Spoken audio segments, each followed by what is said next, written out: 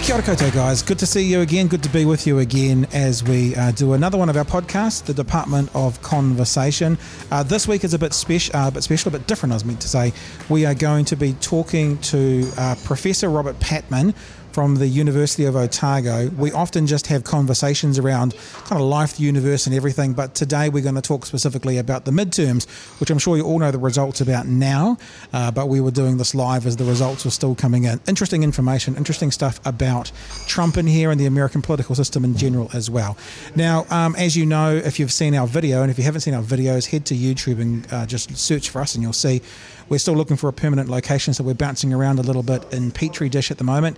And this episode is filmed and recorded in Ombrellitos, which is the cafe in the bottom of the Petri Dish building, 8 Stafford Street if you're in Dunedin. Ombrellitos is a great little cafe, you should come check it out. So thanks to them for hosting us. If you hear some noises in the background like us drinking beer, etc., etc., that's why. So enjoy again Professor Robert Patman, University of Otago, as we talk American politics and the midterms. And we're live. Professor Robert Patman, thanks for joining us in the Department of Conversation. Thanks very much, Pat, for having me. Before we start, you're a doctor as well? Yeah. You have a doctorate? Yeah. So I was writing your name the other day. Is it Dr. Professor Robert, or is it Professor Doctor? How's it officially written? I was just wondering. When you become a professor, it's just a recognition that you sort of progress through the ranks. So when I started my career, I had a PhD, doctor. So I was doctor when I was a lecturer and then a senior lecturer, and then you become, next step up is an associate professor, and then the fourth step up is professor. So you don't use the doctor anymore, really, in your official capacity? It's there, I suppose, but yeah, most people sort of. I like to keep it really relatively informal. People I know will always obviously refer to me as Robert. The media, certainly, when I have dealings with the media, mostly refer to you as Robert, but when they first introduce you, Professor of International Relations. Yeah. Nice. And you have a specialist area in American politics? Well, I teach US foreign policy, and I also publish in that area, and there's a tremendous link, Pat, between the domestic politics of a country and its foreign policy, the face that it presents to the world. And so I've naturally got an interest in what's happening in the US because it has big implications for the rest of the world, including New Zealand.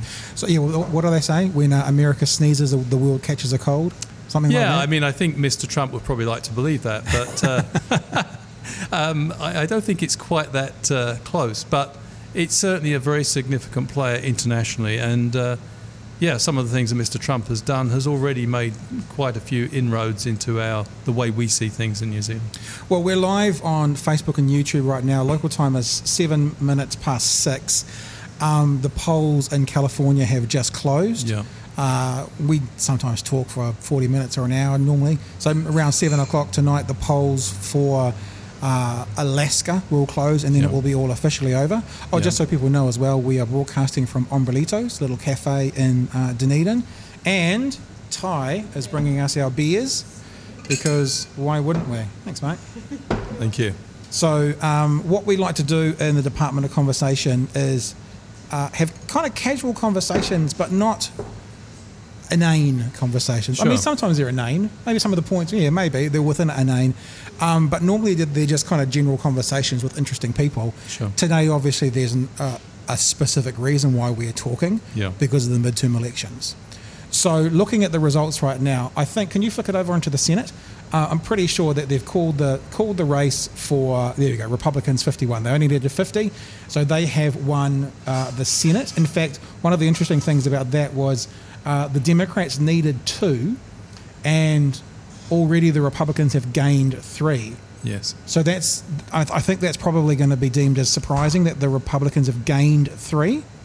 Yes, although it was always given the structure of the constituencies for the Senate, so to speak, it was always going to be a hard struggle for the Democrats to capture the Senate outright. Although, it's got to be said, there were some very close contests, not least in Texas. Yeah, which is O'Rourke. Beto O'Rourke. I understand he's been narrowly defeated. He was just scroll down, Jace, onto Texas. Just hover over Texas so we can see the actual numbers. So 51 and a bit, 48 and a bit. Yeah, I mean, at one stage he was ahead. Yeah. And he has emerged, I think, as a a political heavyweight on the Democrat side.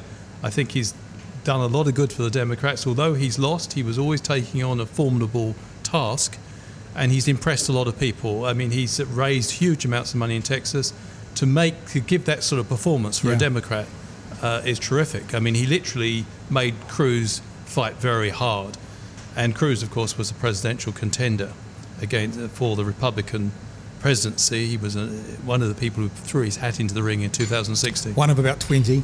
Yes, and before Mr. Trump completed his hostile takeover. Indeed. It's interesting as well because I guess the American system, you don't need to be a politician at all, let alone an incumbent politician to run for presidency. So I wonder if Beto O'Rourke has higher aspirations. I heard a story today that he was being asked by the Democratic Party to send his funding elsewhere. Because they basically were saying you don't have a chance. Yeah. And he said, like hell, I'm going to give it a crack. And you've got to say, 51-49 or thereabouts is a pretty good crack. And he's been in the He's House. proved his point. And he's been in the House of Representatives since 2012. The Senate would have been a nice step up for him. Yeah. But I think it's that, I don't think he's done himself any harm.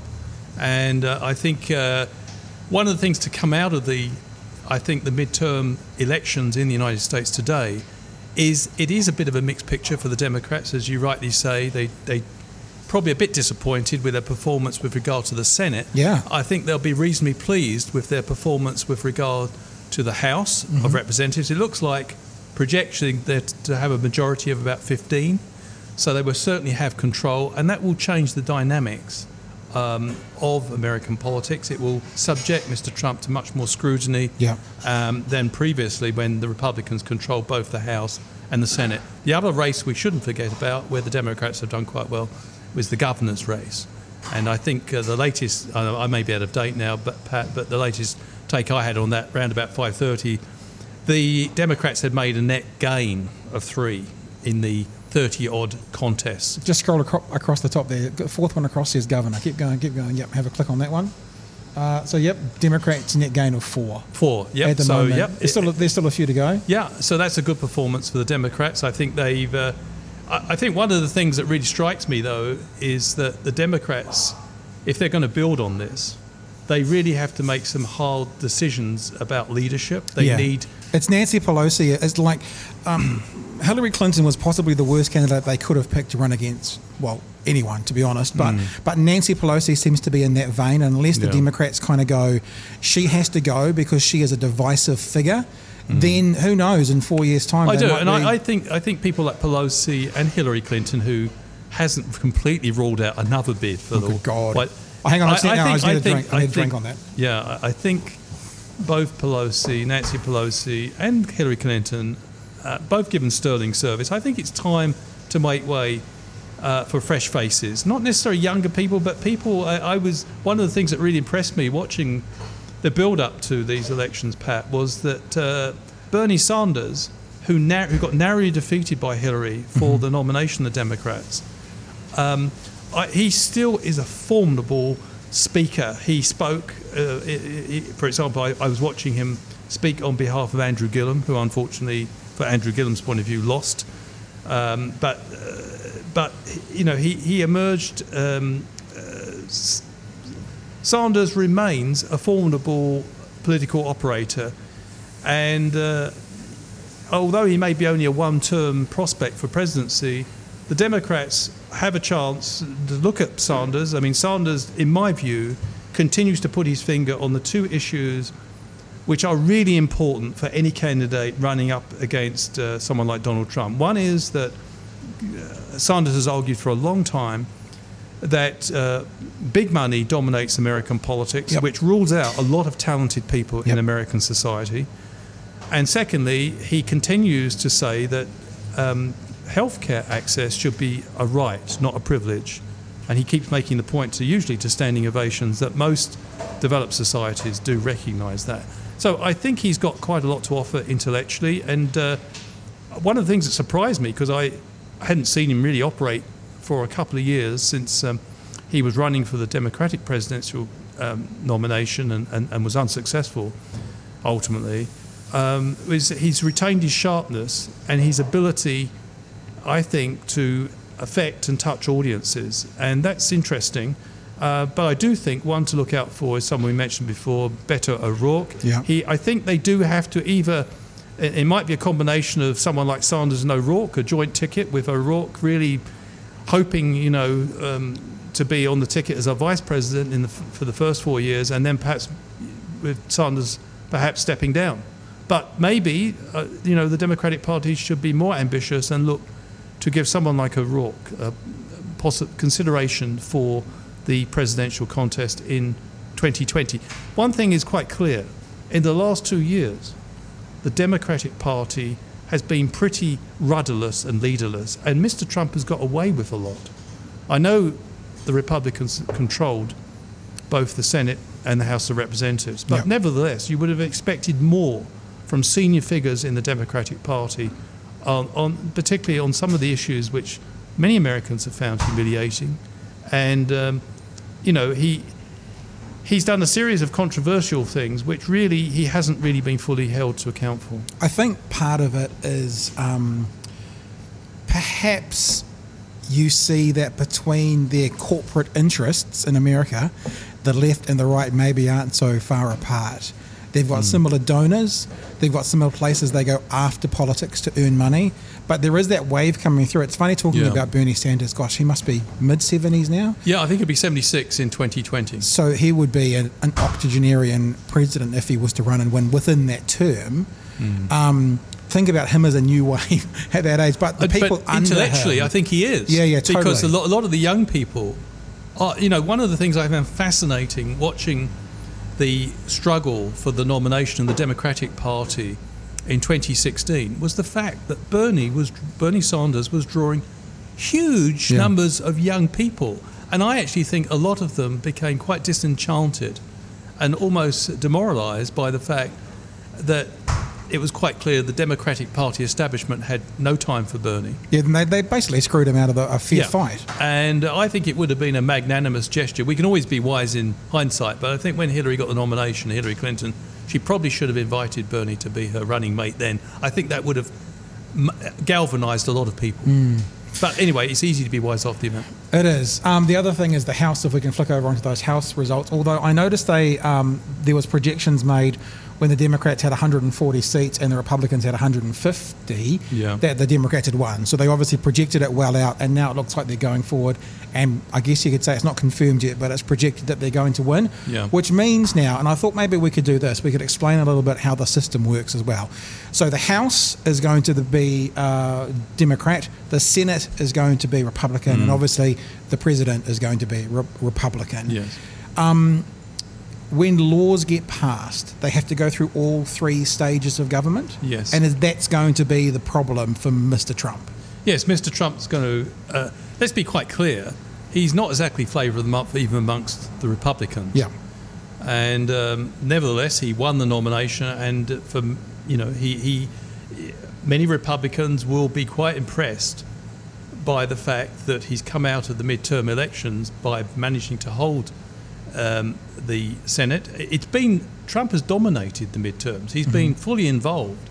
He's made, in retrospect, quite decisive interventions in a number of key Senate seats. I mean, when he particularly intervened in the seat we were talking about, Texas. He went to support someone he used to call lying Ted Cruz. And he talked about how ugly his wife was, and he said that his father was involved in the assassination of JFK. But now all is forgiven. My goodness. And he did say that Beto O'Rourke would turn Texas into another Venezuela, and I don't know if that had any impact, it probably didn't, but he has been a polarising force, and I think that may have helped to somewhat dampen down some of the lukewarm feelings that many Republicans have. But on the actual management, what does this mean for the White House?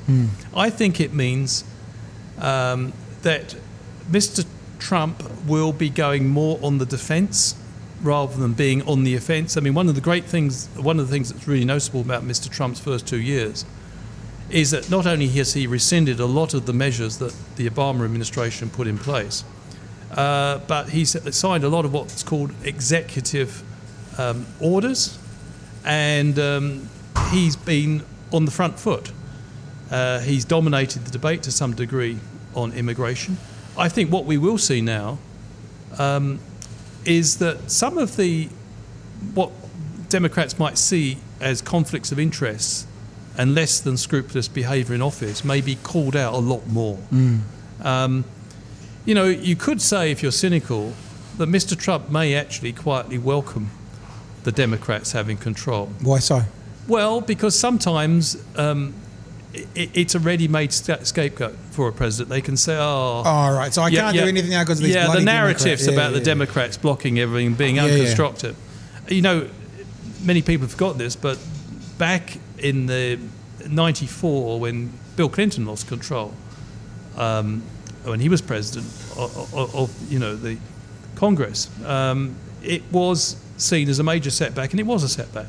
But he was very adroit at playing the president who would be doing good things but is being frustrated line. So nevertheless, overall, I think it's bad news, particularly because there's a number of things which are going to happen in the not too distant future where, with a greater voice in the House of Representatives, the Democrats can make a real difference. I'm thinking, for example, the investigation led by Special Counsel Robert Mueller into whether there was collusion between the Trump campaign and the Russians.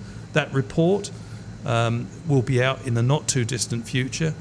And as I say, I think he'll be subject to much more scrutiny in that sense. And also, Mr. Trump has initiated a number of measures, and we don't know how they're going to work out. For example, he's initiated the use of tariffs against countries, the EU and also China.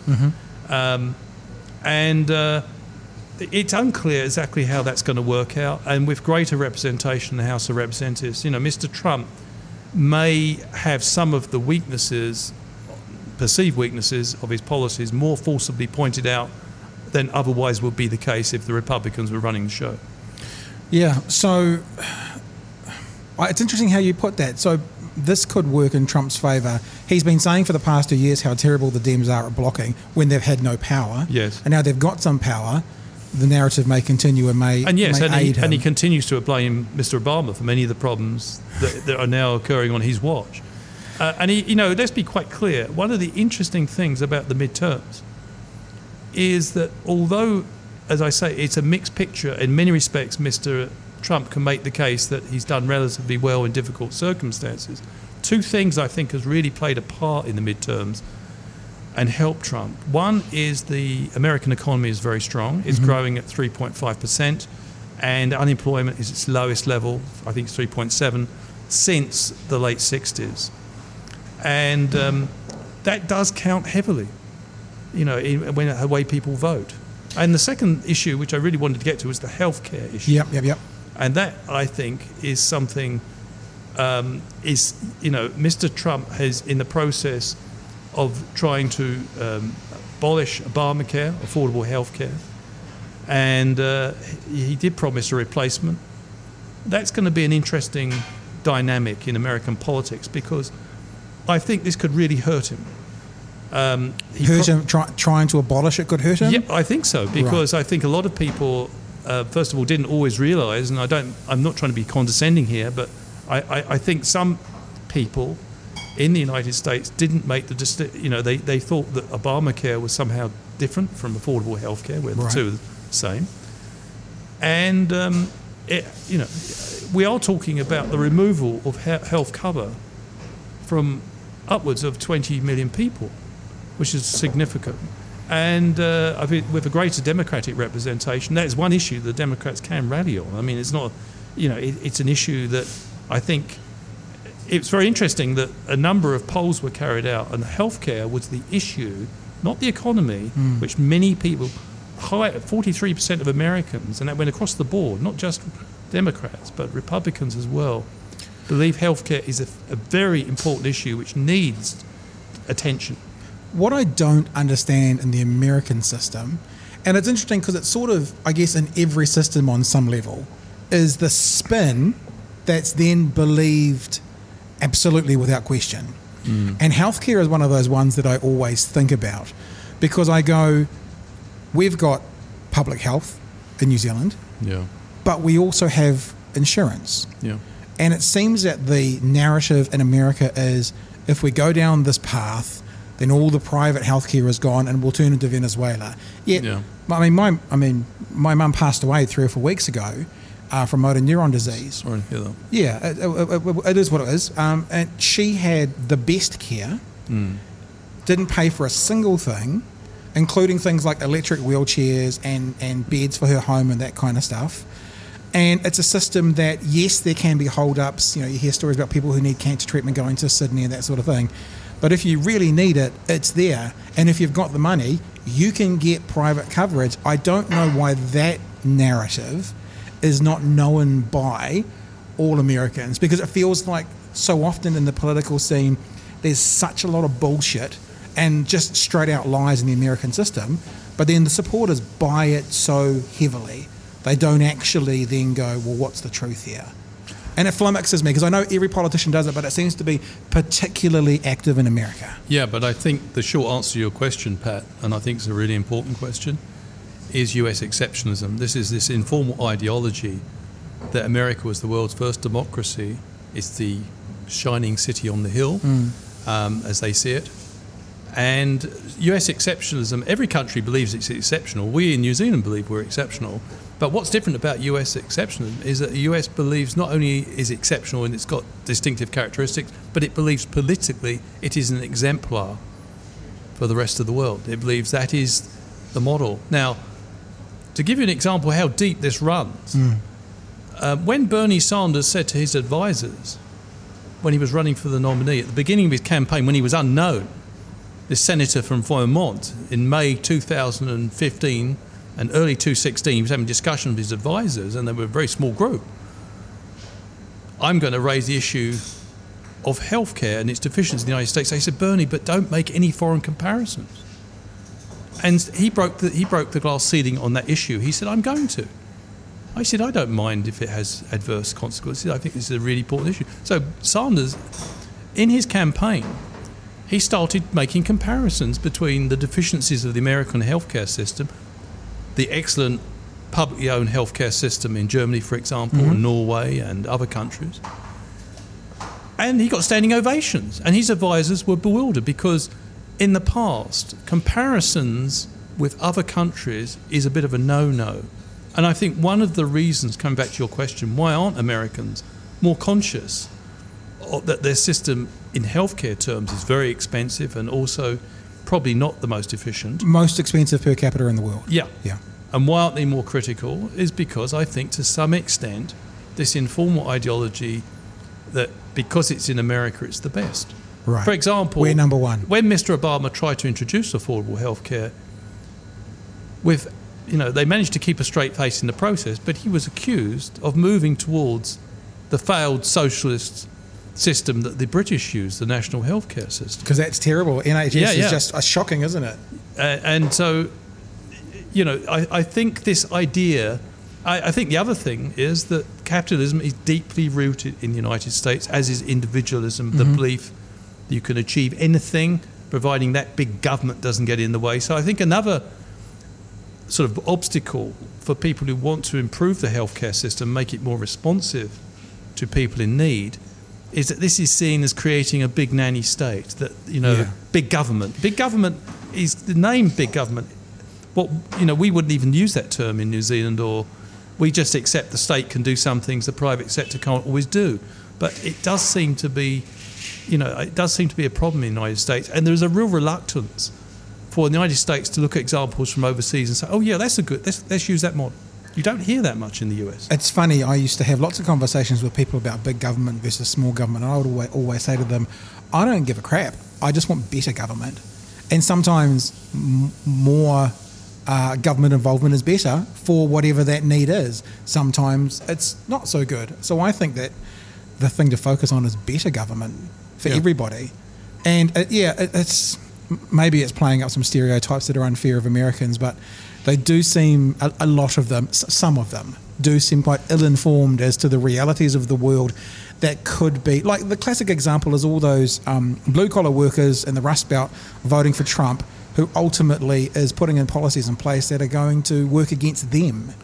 Yes. But then even after he puts those policies in place, like let's say tariffs on steel, they're still like, Donald Trump, he's our answer, and the Democrats are going to turn us into Venezuela. I just don't get it. Well, I think part of the message that Mr. Trump has said to blue-collar workers is that America is the greatest country in the world if only it acts like it. And with me as president, it will become great again. Right. And one of the difficulties with Mr. Trump's position, which is not immediately evident, but there's two major difficulties. Firstly, no country in the world can go it alone anymore. 9/11 showed that. Even the most powerful country in the world was vulnerable to 19 suicidal hijackers. Yeah, with box cutters. Yeah, who weren't even from a state. Mm. One of the things it really strikes you is that when you look around the world, all countries, big and small, they're facing problems which do not respect territorial boundaries. Whether we're talking the economy, the environment, or security. Mm-hmm. Mr. Trump's not talking those terms. He's really saying part of his appeal is nostalgic. He's if you like, he's part of his appeal, both to people who are well placed financially and those who are not so well placed, is that we've been weakened in recent decades because of disastrous presidents. And we've been weakened. America's become ripped off by the rest of the world. He depicts America as a big victim that's been an altruistic player who the rest of the world has used, and he's going to end that. He's going to stop that ripping off. And that has a certain, for people who feel their jobs have been outsourced, et cetera, what he's not mentioning is that, if you look in the top 50 corporations of the world, 38 to 40 are American who do very nicely, thank you, out of this process called globalization. That's one thing. The second thing, so what I'm saying to you is you can make these appeals about taking back control, but it will become evident, I believe, certainly by the end of his first term, that in reality the world has moved on. We've already seen, for example, Harley-Davidson, in order to avoid the effects of a tariff war, have moved part of their manufacturing business to Thailand so they can continue to export to the EU without incurring huge tariffs. Because they were also getting a double hit. They were getting tariffs on steel on the way in, and then tariffs for their product going back to the EU. So that's one thing, that the world actually, whether Mr. Trump likes it or not, is much more interconnected. And also, we talk about trade. He keeps saying, we will assert ourselves in relations between China and ourselves and the EU, these countries ripping us off. But, trade is no longer conducted just by two parties. If, we've got a watch on or a mobile telephone we're using, it may have been put together in 14, 15 countries, which, in effect, it's not just that, when American exports go to China and vice versa, many of those products have not just been exclusively built in one of the two countries, they've been assembled in many other countries. So, in a sense, it's a much more complicated scenario. The second thing is, and what I've taken out of both the midterms and the 2016 election, is there's a huge generation gulf now developing between people, the millennials, who voted in larger numbers this time around, it would appear, and the post-60 generation. And this is a simplification. Of course, there'll be people in their 70s and the 80s who have completely different views from Mr. Trump on this issue of globalization and whether America can sort of deglobalize to its own interest.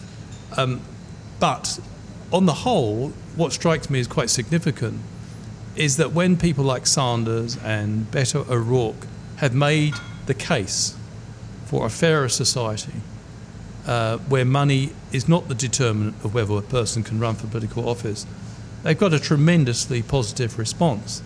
And I think it's partly because many younger people view the world in a very different way. I mean, after all, they're very able to use technology and see and operate almost in a borderless world to some degree. Well, so, I guess with the internet and with social media and all those things, it is a borderless world. It is. It's like, it's amazing to me, even on an interpersonal level, people who are now finding partners and stuff from beyond, whether it's the border of their city or even the border of their country, that it is really just a becoming that global village that everyone's talked about for the past 20 or 30 years.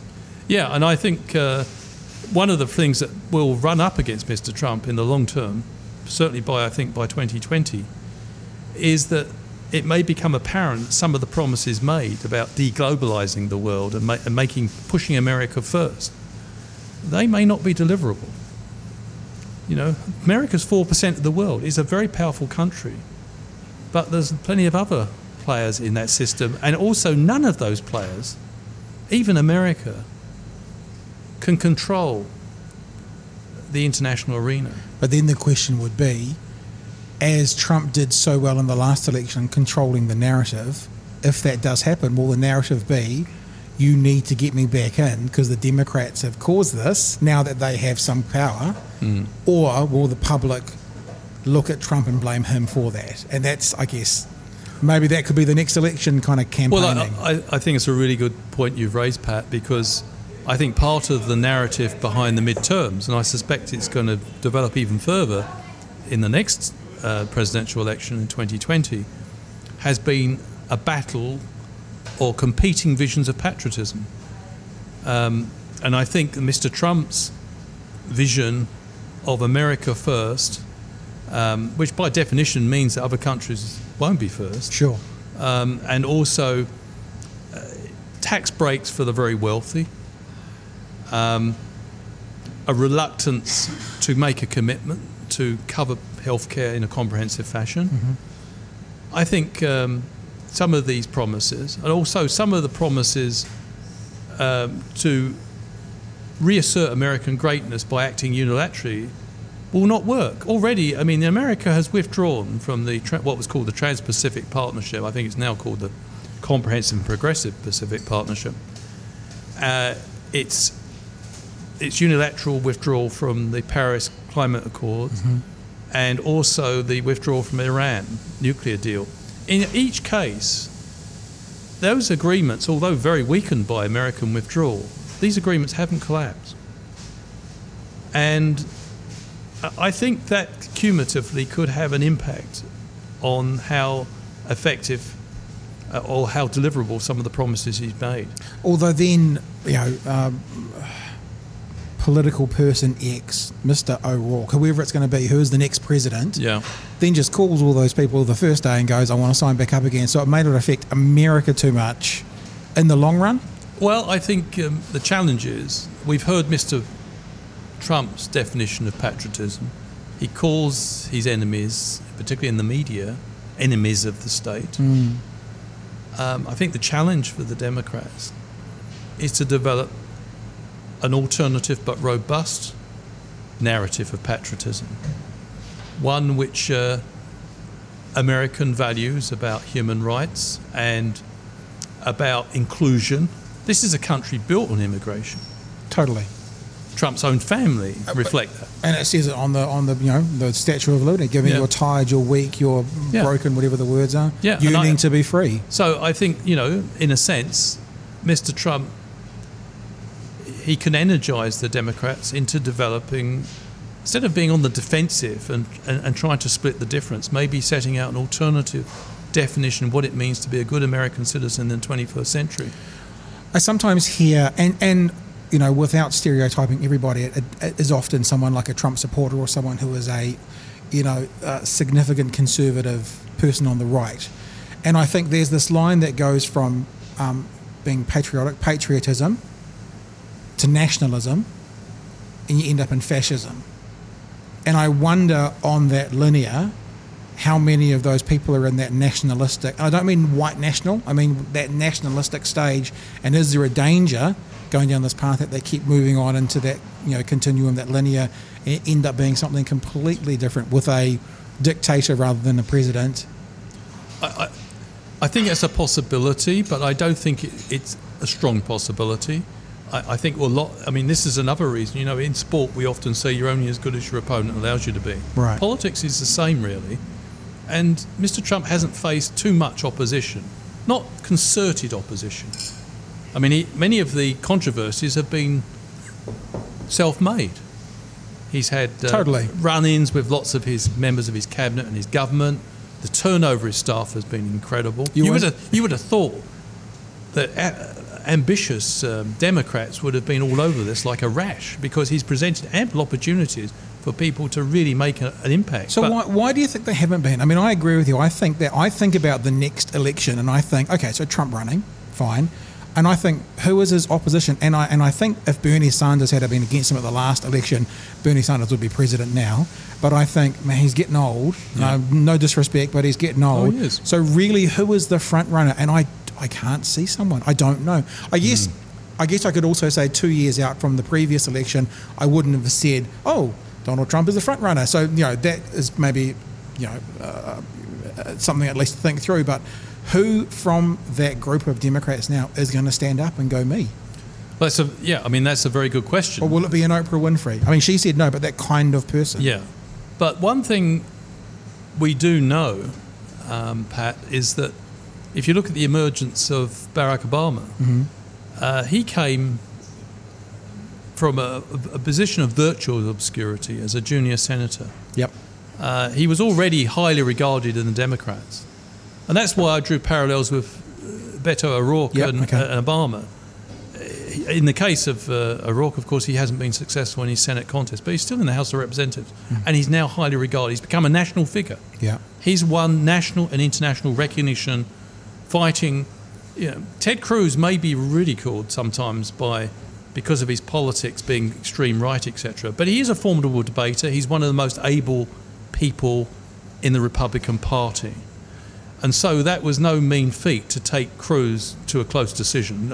So I think O'Rourke may be someone we should keep our eyes on. But there are other talented people out there. One of the things that seems to be frustrating for, I think, non-Americans looking outside and wanting to see things improve is that the American the party system is decentralized to some degree. And they don't really get focused until there's the prospect of a presidential election. And that doesn't normally occur until the midterms are over. So what we may now see is a much more concerted effort to come up with credible leaders who can put up a strong fight in 2020.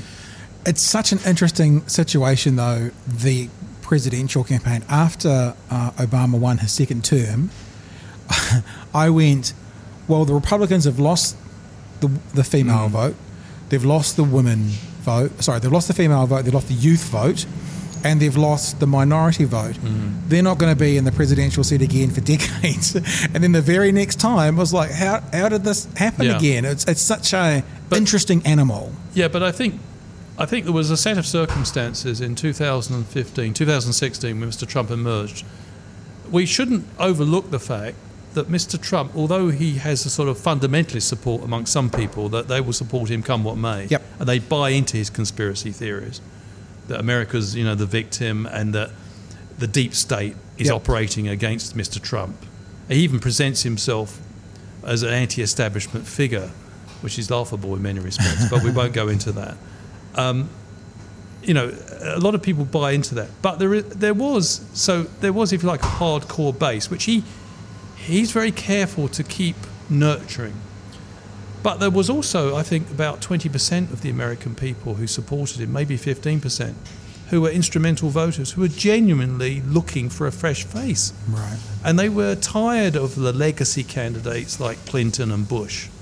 And therefore, I think some people voted for Mr. Trump in the hope that what they saw at the time as a highly accomplished business person, could actually break the logjam, produce a fresh approach, drain the swamp.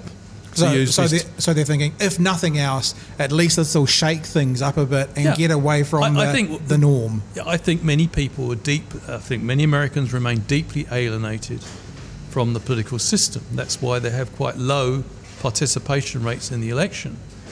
And one of the things that we shouldn't overlook is that compared with other democracies, the participation rate is very, very low. It's incredibly difficult to vote in a number of American states. If you're following the midterms, there's been considerable concerns about voter suppression. I heard one of the states today had, voting outlets with no power and no lights, and that was being sold as this has been done on purpose to suppress the vote. Yeah. And the other thing is we had an incredible situation in Georgia where the Governor Kemp effectively initiated an inquiry into cybercrime by his Democratic opponent, and which is a clear conflict of interest. If you're engaged in an electoral contest, you shouldn't be engaging that sort of thing. But the Democrats have to work with the system. But what I think is striking is that the Democrats, I think, do have to develop an agenda to make American politics more accessible to more people. Well, and also what the right does very well is get on message. Yeah. And Trump was the best at it, build the wall, lock her up, they have a way of doing it, make it MAGA, make America great again. Yeah. He was maybe an extreme version, but in general, the right seemed to be a cohesive unit. And the best example of that, maybe Jay, you can Google it, is when Ted Cruz had just been annihilated by Trump, told that his father was a murderer and his wife was ugly. There's a photo of him online somewhere where he's doing telephone polling for Trump, and he looks like the most depressed, most forlorn, sad man there has ever been. But in the long run, he was on message. And there's a photo of him somewhere, and it's got a picture of him. He's actually literally on the phone doing phone polling for Trump. And honestly, he looked like he was about to commit suicide. It was just the most depressing photo. But he's on the right, and he got on message. And the left seems to be where it's fractured. The left seems to be off message or different messages or not able to be as cohesive as the right. And as you're saying, it's like the narrative, the left needs to have that clear, I'm not saying 3-word lines like Trump did, but that clear narrative that everyone's on board with to say, this is us now, we're moving forward. Because that's what the right does. I mean, I talked about this in the weekend with Jeremy Elwood. For the last 30 years, America's been a left-wing country. There's only been one political year, which is the second term of Bush, that they've won the popular vote. Which means there's something that they favour the left over the right, but the left is a shambles. It's a shambles, I don't say everywhere, but a lot of places in the world there is a chance that the right will be more organised and more ordered and more ready to go, and the left will be a little bit in disarray. Yeah, and I think the Democrats, commentators like Dr. Jonathan Simon and others, have pointed out to the breaches of electoral law, the irregularities that go on, the suppression of votes. And the Democrat leadership has been very reticent to call it out. And the reason was that perhaps, and it is, that the Democrats have used that system to win, and Mr. Obama did it, and maybe they feel that they don't want to upset the apple core too much. But I think what many ordinary citizens would look for the Democrats to be a lot more robust. Yeah. And let's face it, if people are cheating, let's not pull any punches here. Cheating's cheating. In a sporting contest, if someone cheats, you expect the contest to be rerun at the very least. Yeah. You normally expect one party to be disqualified that's caught cheating. I think one of the things that alienated people from politics is that it's not just that politicians rewrite their own rules to suit themselves, but also their opponents often do not fully hold them to account.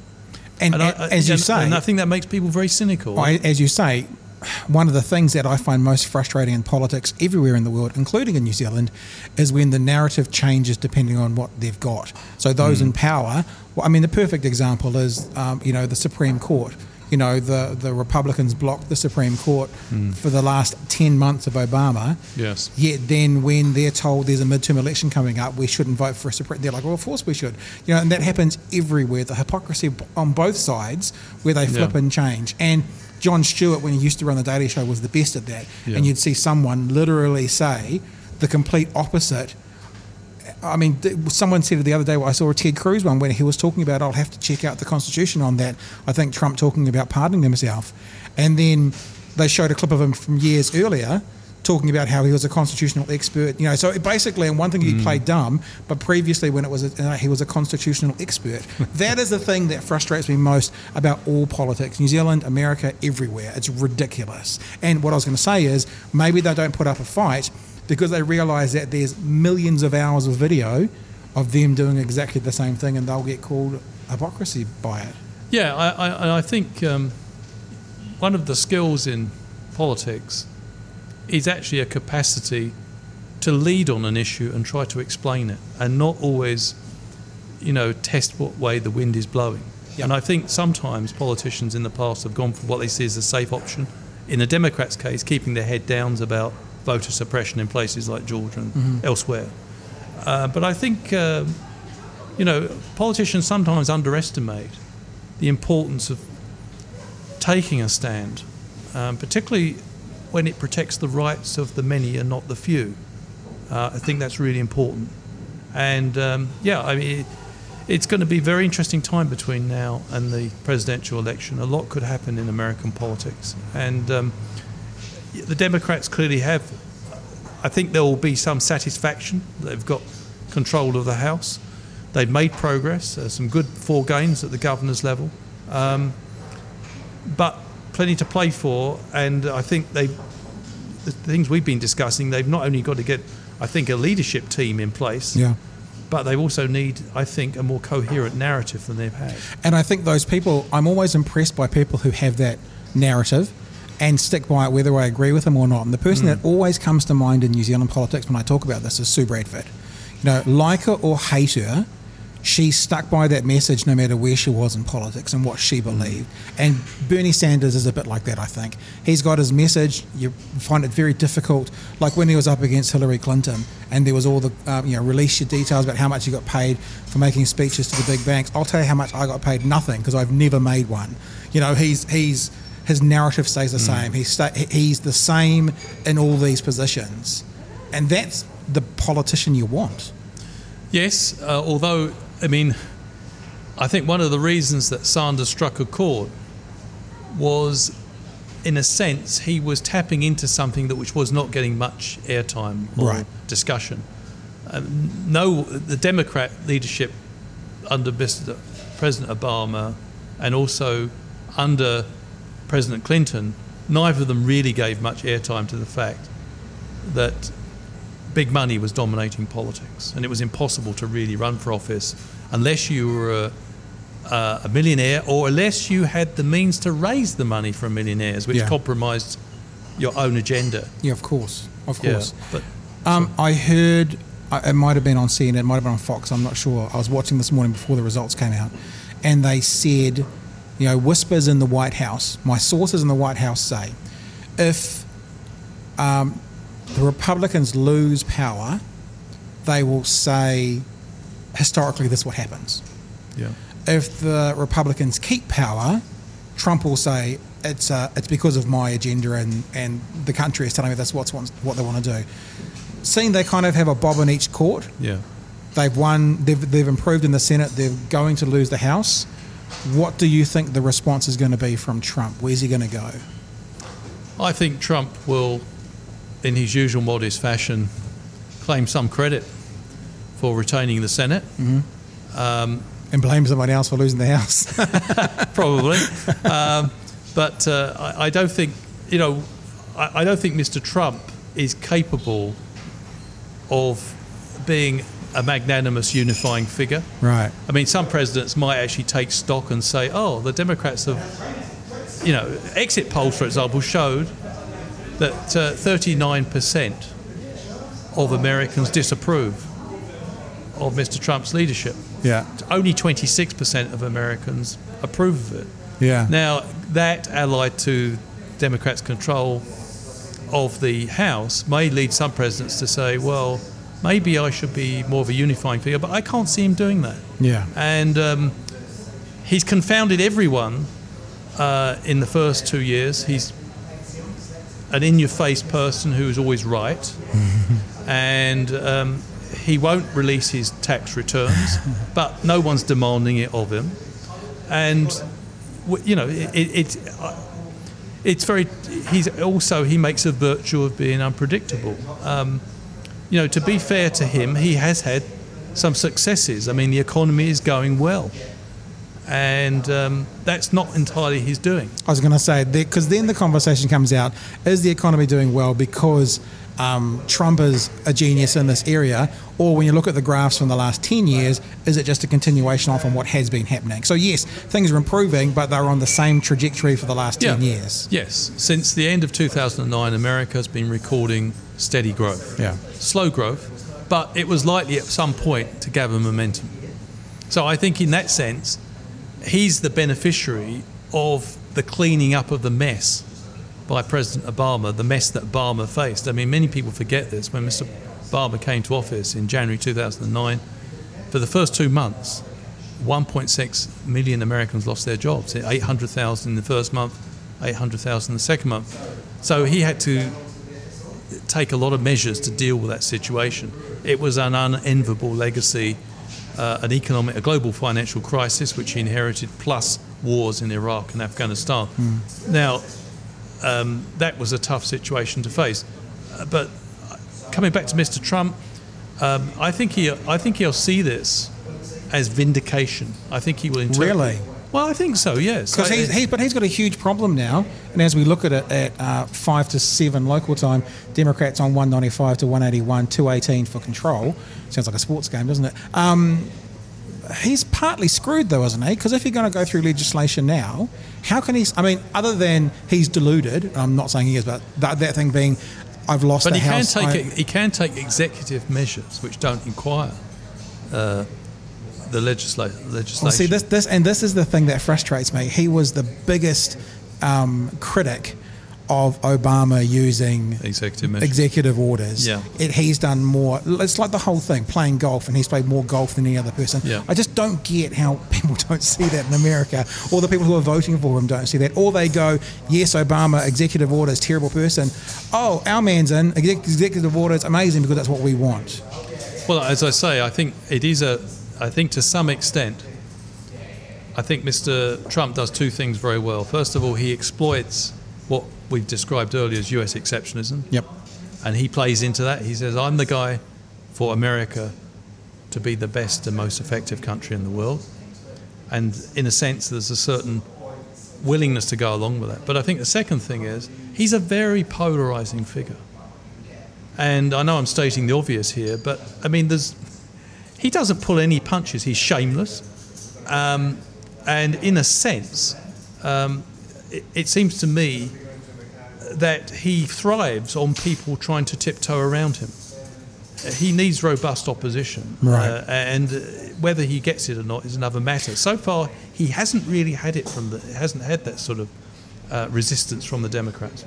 Jace has just found a graphic. If you bring that up, Jace, Trump on on track to have more executive orders than any other president in the past 50 years. Look at Obama, that second line down compared to him. It's ridiculous. Well, one trend, Pat, may be with the Democrats' newfound control of the House, that may gather momentum even more. Yeah, so when he has an executive order, it still has to be signed off, is it by the Senate? Because executive orders can be blocked, though. Yes, they can. Well, I think it's unlikely. But, clearly, I don't think Mr. Trump would want to overdo it if he's sensible, but he has used, as you that graphic showed, executive orders quite excessively, often to rescind previous legislation, right. Without always replacing it, okay. Which means that you've got, a sort of unsatisfactory situation, but yeah. So we're coming up to 7 o'clock local time, which will probably let you go home. Just before we head off, though, seeing we have been very, very much talking about, obviously, the reason we're here is the midterms and stuff. Taking the House will make life more difficult for him, but there are ways around that for Trump. Yeah. Does this mean anything? Does taking the House for the Democrats, does this mean anything on a global scale? Does it mean anything, even though you're specifically for New Zealand, in the political world? I think it could do, because it makes a difference, I think, Pat, because in politics, whether it be American or New Zealand politics, it's not often what is your manifesto or your agenda that counts. It's how you react to unanticipated events. Mm-hmm. We saw that with the Bush administration with 9/11. That event transformed the administration when it was in deep trouble. Yep. Mr. Trump has set in motion a number of events. He's got a looming trade war with a number of countries. it's now taking place in a context where he will face greater scrutiny and more vocal resistance, I believe. And that could change the parameters of the debate in the United States. It does have implications. We in New Zealand, and I think this is a bipartisan thing to say, because I think National and Labour have pretty similar foreign policies. We have a Labour-led government at the moment. But Mr. Trump has been directly attacking the national interests of New Zealand. He's been seeking to undermine the rules-based order. He's been seeking to undermine, for example, an institution we always support, which is the United Nations, but he's also sought to undermine the World Trade Organization, which is a very important organisation for New Zealand because it creates a more level playing field for smaller parties. We've been involved in 6 trade disputes since the mid-90s. We've taken to the WTO and we've won every single one of them, including with Australia, a near neighbour. That's how we got apples into Australia after 80 years of trying. Yeah. We did it because we took them to the WTO. What he's trying to do is to dismantle. He makes no bones about it. He's in the process of weakening the WTO because his view of America on the international stage is to remove international impediments. He'd rather be in a situation where there's no organisation which upholds the rules for international trade, where it's a free-for-all, because the biggest can always look after their interests more effectively in a free-for-all than the smallest. So we have quite a lot at stake in this. We trade with more than 100 countries. It would be nice, from New Zealand's point of view, if Mr. Trump's instincts to dismantle the international rules-based order are restrained because the Democrats start doing their stuff in the House of Representatives. Very good. Well, I think it's an interesting place to leave it and to wrap up with how it could affect us in the world. Professor Robert Patman, thank you for coming in. I really appreciate it. Thanks, Pat. It's a pleasure. Coming in for a beer and a chat, that's what we do. Couldn't miss a beer. All right. Thanks very much. Thank you. All right, guys, that's us. Stay tuned for new podcasts, new guests, new things coming up. Really enjoyed being at Ombrellitos today. It was good fun, actually, to be able to have a beer or two while we were talking. I think Jace got through 3 or 4. Maybe there'll be a few wobbly bits in this because Jace is responsible for the audio. Maybe there'll be a few slipped fingers along the way. I don't know. We'll check it out. But check us out on Facebook. Check us out on iTunes, Spotify, and Stitcher if you want the audio only. And, of course, we do have a YouTube channel where all the videos go to as well. Come check out our beautiful faces. And we will see you next time on the Department of Conversation. Hooroo.